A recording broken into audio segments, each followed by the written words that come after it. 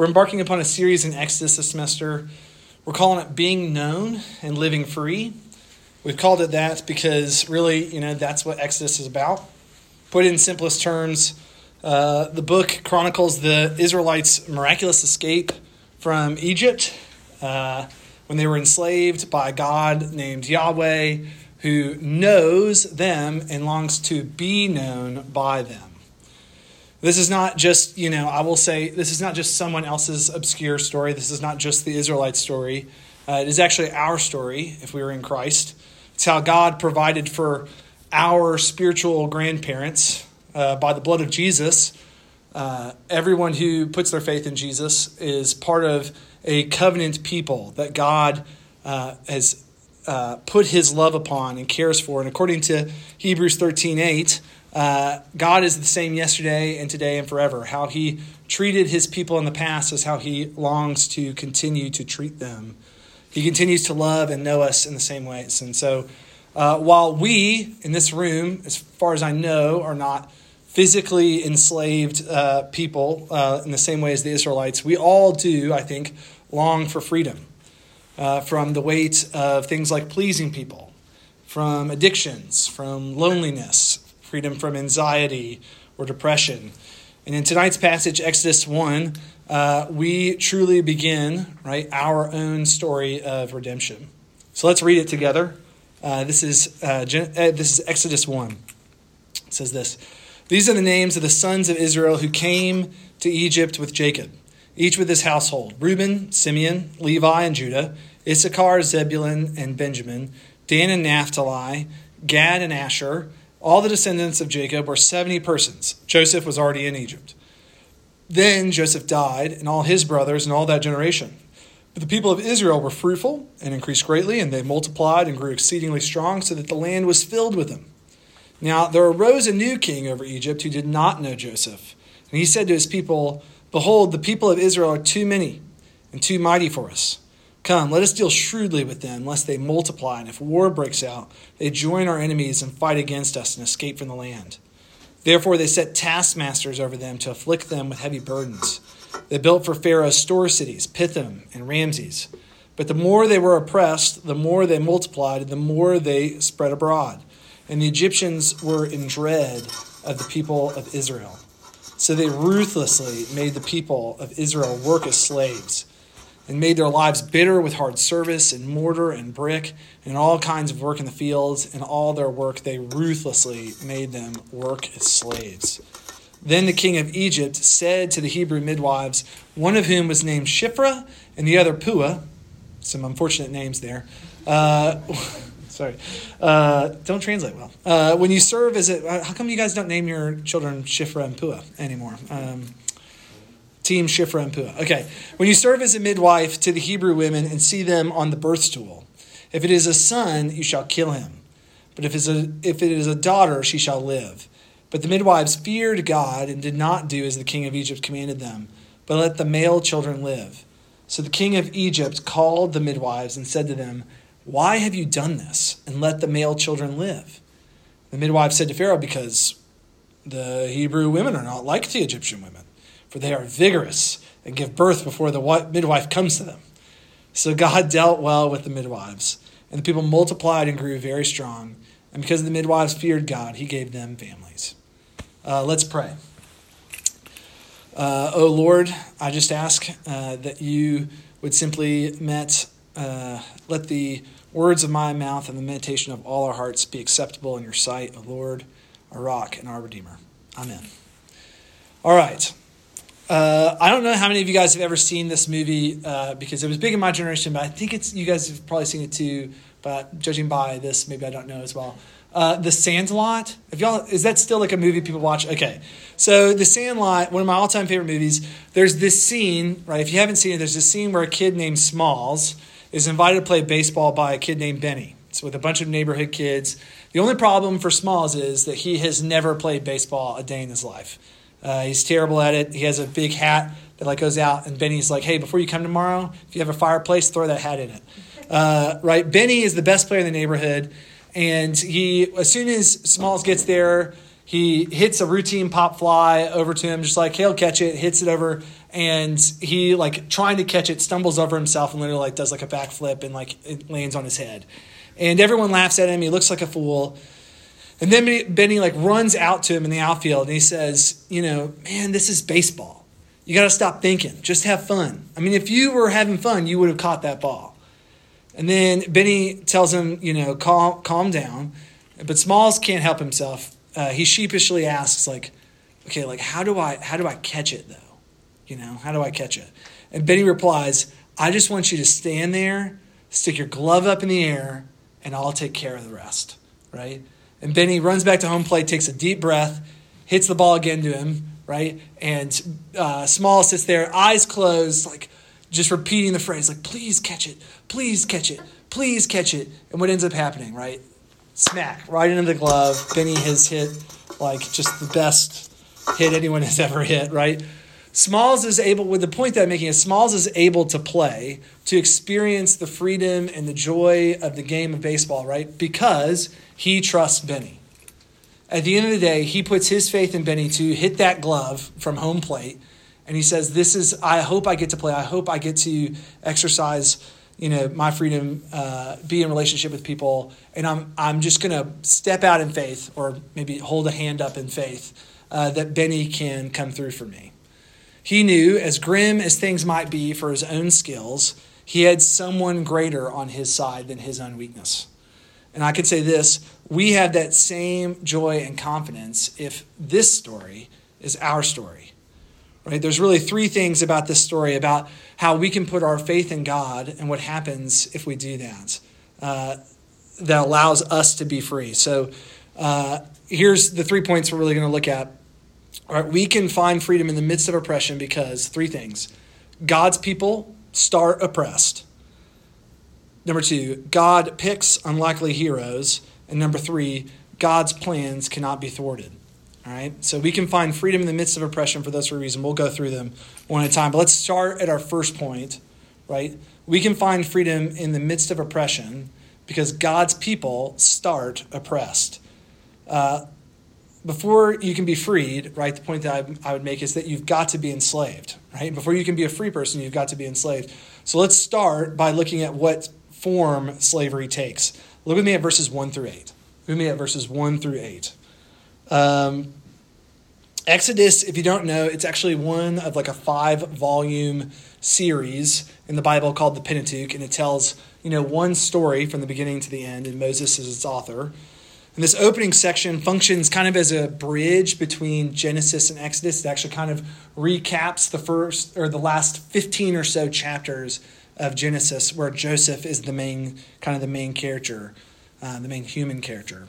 In verses 1 through 5, we learn that Joseph and all his brothers are present in Egypt. Right? This recaps the story. Joseph had to go down there to save everybody from a plague. He gets sold actually into slavery, and God's very providential in all of it. But, right, all the brothers come down and they have to escape a plague in Egypt.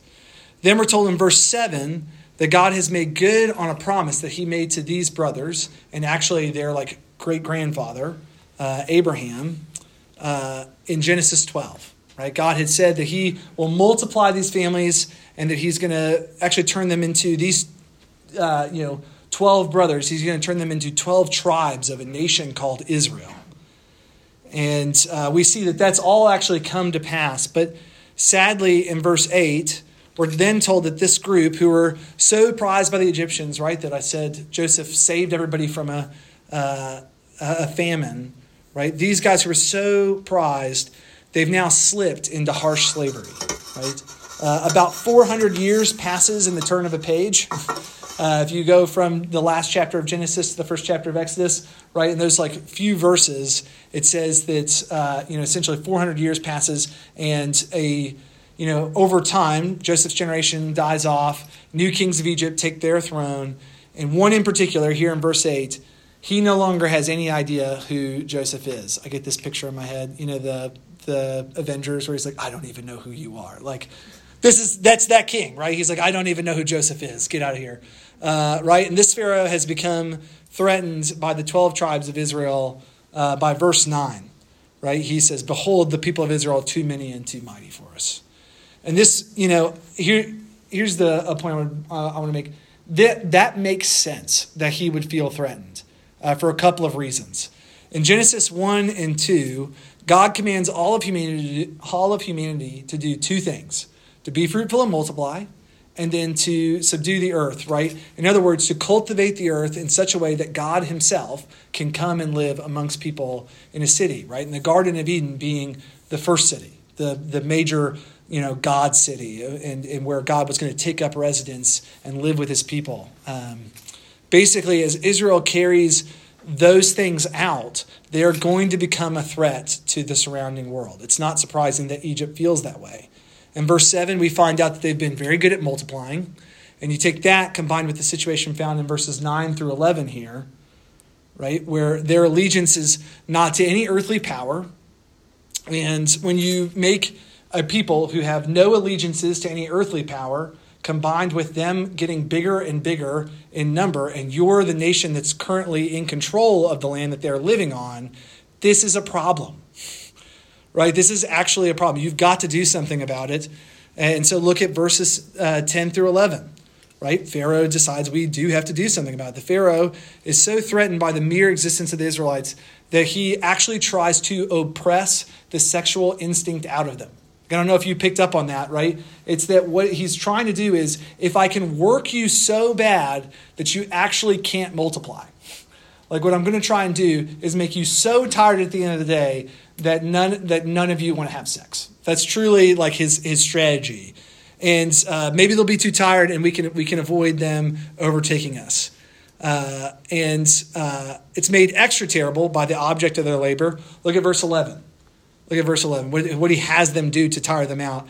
They have to build Pharaoh's store cities, Pithom and Ramses, right? Where they're made, right? If we take this in conjunction with Genesis, and we should, people are made to build a city for God, for him to live in, for them to celebrate who he is and where he is in their life. And instead of doing that, they're literally making cities for the people of Egypt to store their wealth, right? In particular, Pharaoh to store his goods. When all this fails, in verse 12, Pharaoh takes it to the point of trying to commit like mass genocide covertly.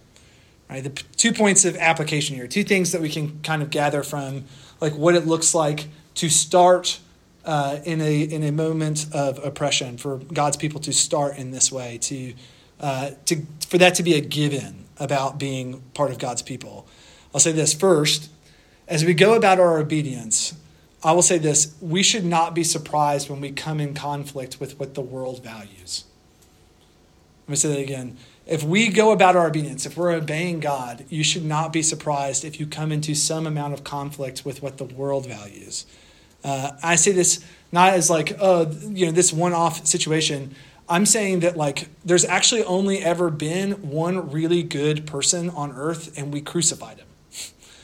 Right? That we naturally come into conflict when God can be so sure that we can't actually handle somebody who just does him in his ways, that he loves and obeys, that he can send him and know they'll kill him.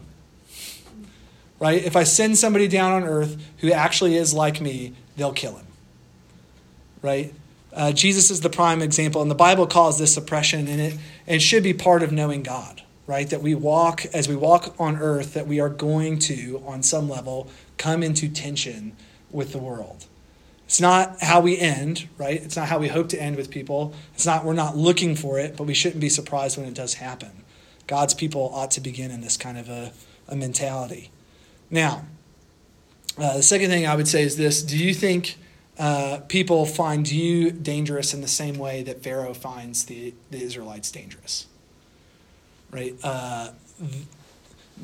Do people think of you as belonging to a certain ideology or a political party or a certain stance on, government, whatever? Like, I don't know what it would be for you, but the point that this passage makes is that they were not beholden to anyone, right? And that scared Pharaoh. No matter what allegiance, no matter what treaties they signed with Pharaoh, at the end of the day, if it came down to it between their God, if it came down to it between the Israelites being God's people, and it came down between them and Pharaoh, they would pick God.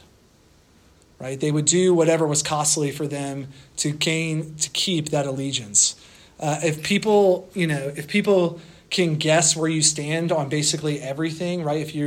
If you are beholden to something other than how God has asked you to live and how he has made the world, then I would say, right, like the truth is you're more like the Egyptians than you are the Israelites, right? If people look at you and see first, somebody who is pro, teachers, guns, abortion, you name whatever hot topic issue, if that's the thing you're known about and not God, then your allegiance really fundamentally isn't with the Creator. Right? I'm not saying that any of those things are bad or good. What I'm saying is ultimately we are not tied to any particular way of addressing things. We're tied to who God is. And that means that we are dangerous. We ought to be seen as dangerous people because we won't just go along and broker power for the sake of power. Right? Like we don't hoard power. We don't need it. God is, more powerful than any other being. We don't need it. We can give it away. This situation, right, though, if this is the case, right, where we're going to come into friction and being seen as dangerous in the sense that we are not after our own power, we are absolutely able to give it away. I will say this, that paints a grim picture, I think. Verses 12 through 14 tells us that like the tensions, they persist in this state in Egypt. And then because of that, things ultimately turn very grave, right? Don't they? Pharaoh starts attempting a mass genocide via the Hebrew midwives. And this brings us to our second point, that we can find freedom in the midst of oppression because God picks unlikely heroes. God picks unlikely heroes. We can take heart in the midst of oppression because God picks unlikely heroes. Look at verses 15 through 17. 15 through 17. Pharaoh crafts this plan to curtail Israelite population growth, and he knows that working them to the bone isn't accomplishing it, right? You can't stop people from being people. So it's time to take a firmer hand, he thinks. He has these two women, Shiphrah and Puah, to kill all the male Hebrew babies during delivery, right? Probably says something along the lines of but make it look like an accident, right? Like as soon as the baby is delivered, you need to kill it so that it seems like it came out dead or something like that. Like, I don't want people to know. And the reason that it's probably that way, he doesn't say it outright, but later in a section we'll cover next week, he just full on gathers up all the babies and leaves them exposed in the Nile for crocodiles to eat. Right? He's not afraid actually to just do it himself, but he's trying on the front end to make it kind of covert. No one needs to know, but we definitely need to cut back on Israelite men. Hopefully, right, with the idea being once we can get rid of all the men, we can marry the wives, assimilate them into the culture, or marry them with other slaves, assimilate them into the culture, and wipe out the race entirely so that they no longer have a national identity. That also explains, right, this also explains why he doesn't simply execute the midwives after they disobey, right? He doesn't want people to know that he made the order in the first place, and also doesn't want people to know that they disobeyed the order that he gave, right? He wants it all on the down low, right? But they don't do it, do they? Look at verse 17. Look at verse 17. The midwives, it says, feared God. Now, I will say this, a point about the word fear. That can be translated lots of ways, like know and love even. The best way to explain it is probably to associate with just to realize that fear is probably the strongest human impulse, right? When you're afraid of something, it becomes the thing that you are most aware of in a given situation. I liken it to having a peanut allergy, right?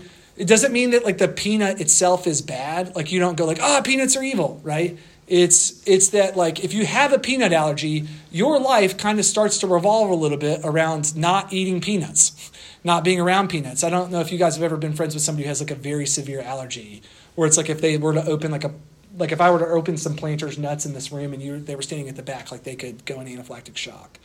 But if you've ever been around one of those people, they are very aware all the time about the presence of nuts. Like, they're like, is that nuts? Like, they can smell it from like a mile away. You know what I mean? Like those, I say that because it doesn't, like, I don't think any of those people are like afraid of a peanut. Like, they don't think that peanuts are like evil, but they have actually like kind of oriented their lives around it. It decides what kind of desserts they're going to eat, what kind of restaurants they can go to, like those kinds of things. Right? They're not bad in themselves, but it can't be ignored in any facet of life. Now, it's worth considering for a moment, like, who has God drafted on his side of things here, right? These fearful midwives, these people who are centered around God. Who are these people?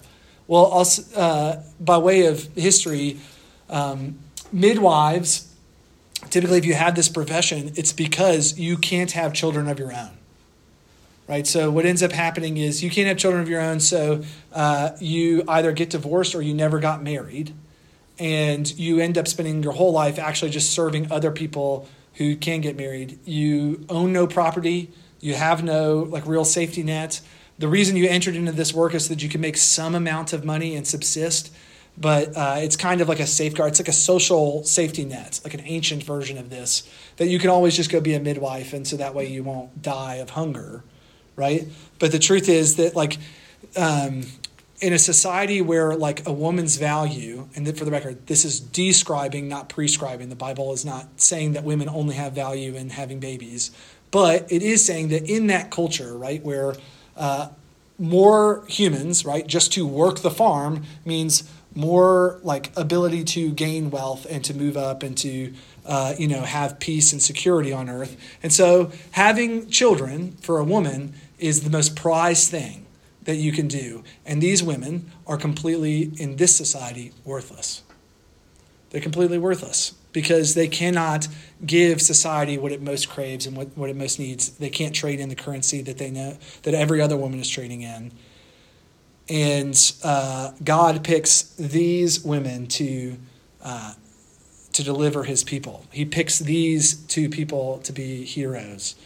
To be clear, right, in verse 21, this is why he rewards them and gives them families, is because he loves their obedience.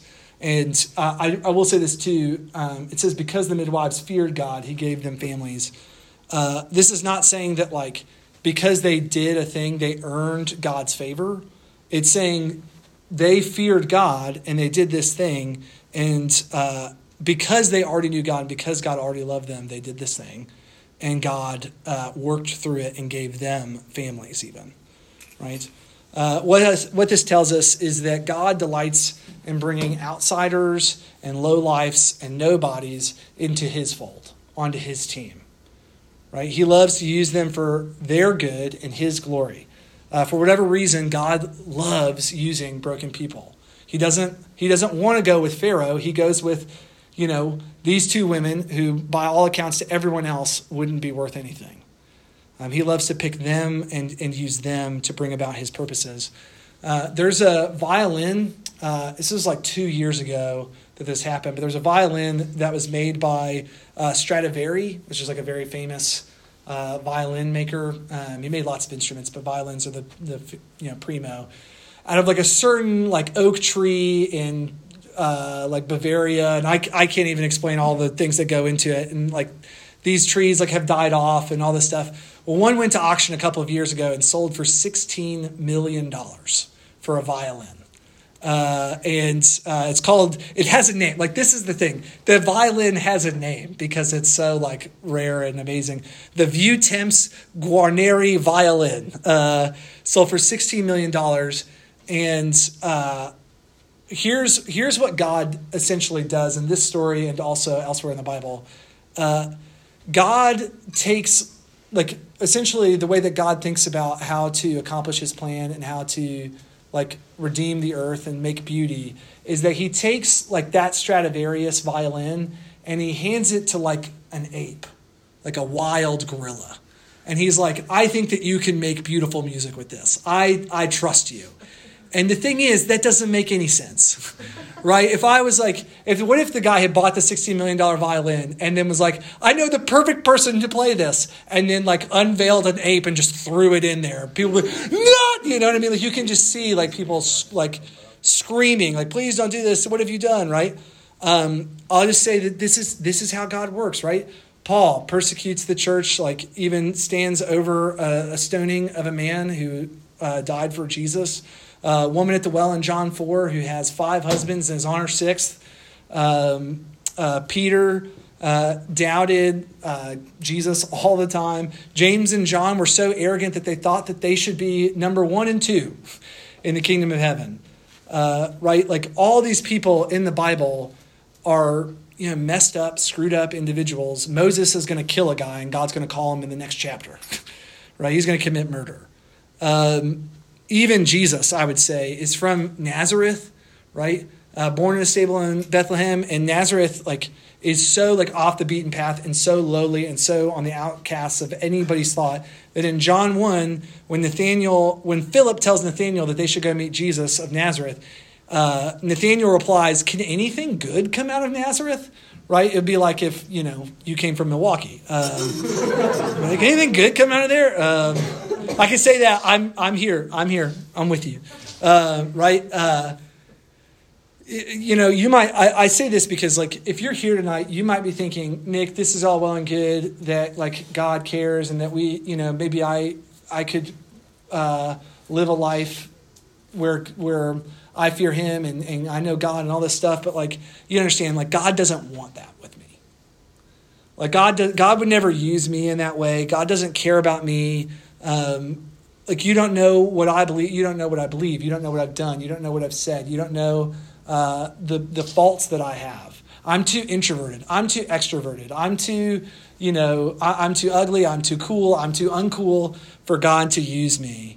And what I would say is that God can use anybody and actually delights to go to the person who is the least useful and make something of them. He longs to build us up and to care for us and to make something out of nothing, right? Hercules, famously, the song's Zero to Hero, that song. If you didn't watch Hercules, good. It's a ripoff of this story. Just kidding, it's not, but sort of. Right, the OG Hercules were Shifra and Pua, and you can't convince me otherwise, right? Right, so I say that all to say that we can find freedom in the midst of oppression because God picks zeros to be heroes. Now, if he does that, and he's giving Stradivari to apes to do his bidding, right? If he really does believe in us, care for us while we are broken and sinful, then how does he get the music to be played? That's the next question, right? If you hand the ape to Stradivarius, how does he accomplish what he's looking for, right? An ape can't play a symphony. Well, this brings us to our third point.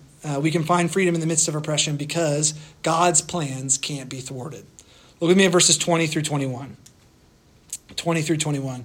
Surprisingly, both here and in verse 12, it's not that the people grow and then they experience oppression, right? If you'll notice the trend here, it's actually, you'd think it's how it would work, that because of what I said, the people are, dangerous and they, there's a lot of them, that as they grow, oppression would increase. But actually what ends up happening is as oppression increases, right, God retaliates by growing them. You catch that? Right? It's actually after Pharaoh cracks down on them, right? After he tries to kill them, after that they increase. God is up to the task and he's not backing down.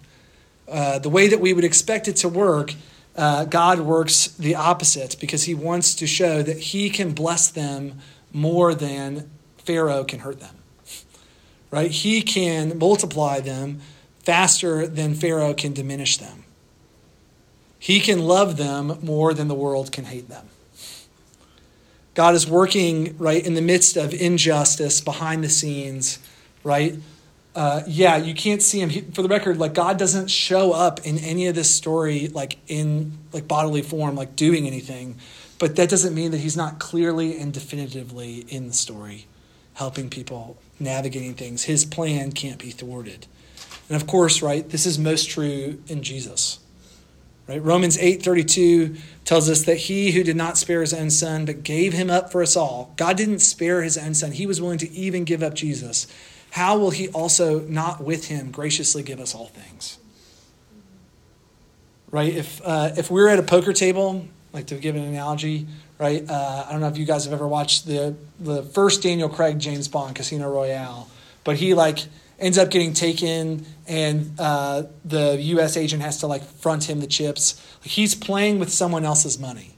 What I'm saying is that we are all, if you're in Christ, you are playing with someone else's money.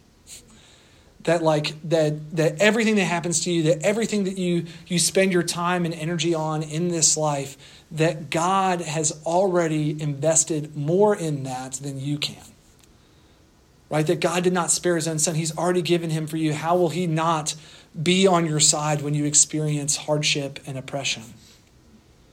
Right? Some of y'all might be going through things that are way harder than like, I've been spiritualizing some of this, right? That it's like to be clear, when we are first talking about this situation with oppression, like these are people who are actually enslaved, right? Like I don't want to make light of the fact that just as in like chattel slavery in the American South, right? These people did not have a choice about whether or not they wanted to be enslaved, and it was in perpetuity. It's an evil and it's horrible, and yet God is in their midst working. Right? You might have some really hard things going on, right? You might hear me talking about like being insecure and you're like, I wish that insecurity was my biggest problem. You don't understand what's been done to me. You don't understand who's hurt me and how they've hurt me. And if you did, you wouldn't think that God was there. You wouldn't think he was at work.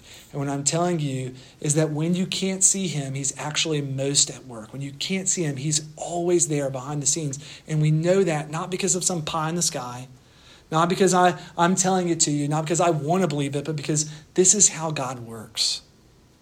It's how he works, not just with not just in this Egyptian moment, not just in, David's life or Moses' life or anybody in the Old Testament, but he even works this way with his own son, giving him up to death and then turning it into a resurrection so that all of us might live. Nothing can thwart his plan. Yes, we can find freedom in the midst of oppression, in the midst of hardship, because God's people start oppressed, that God picks unlikely heroes, and his plans cannot be thwarted. Let's pray.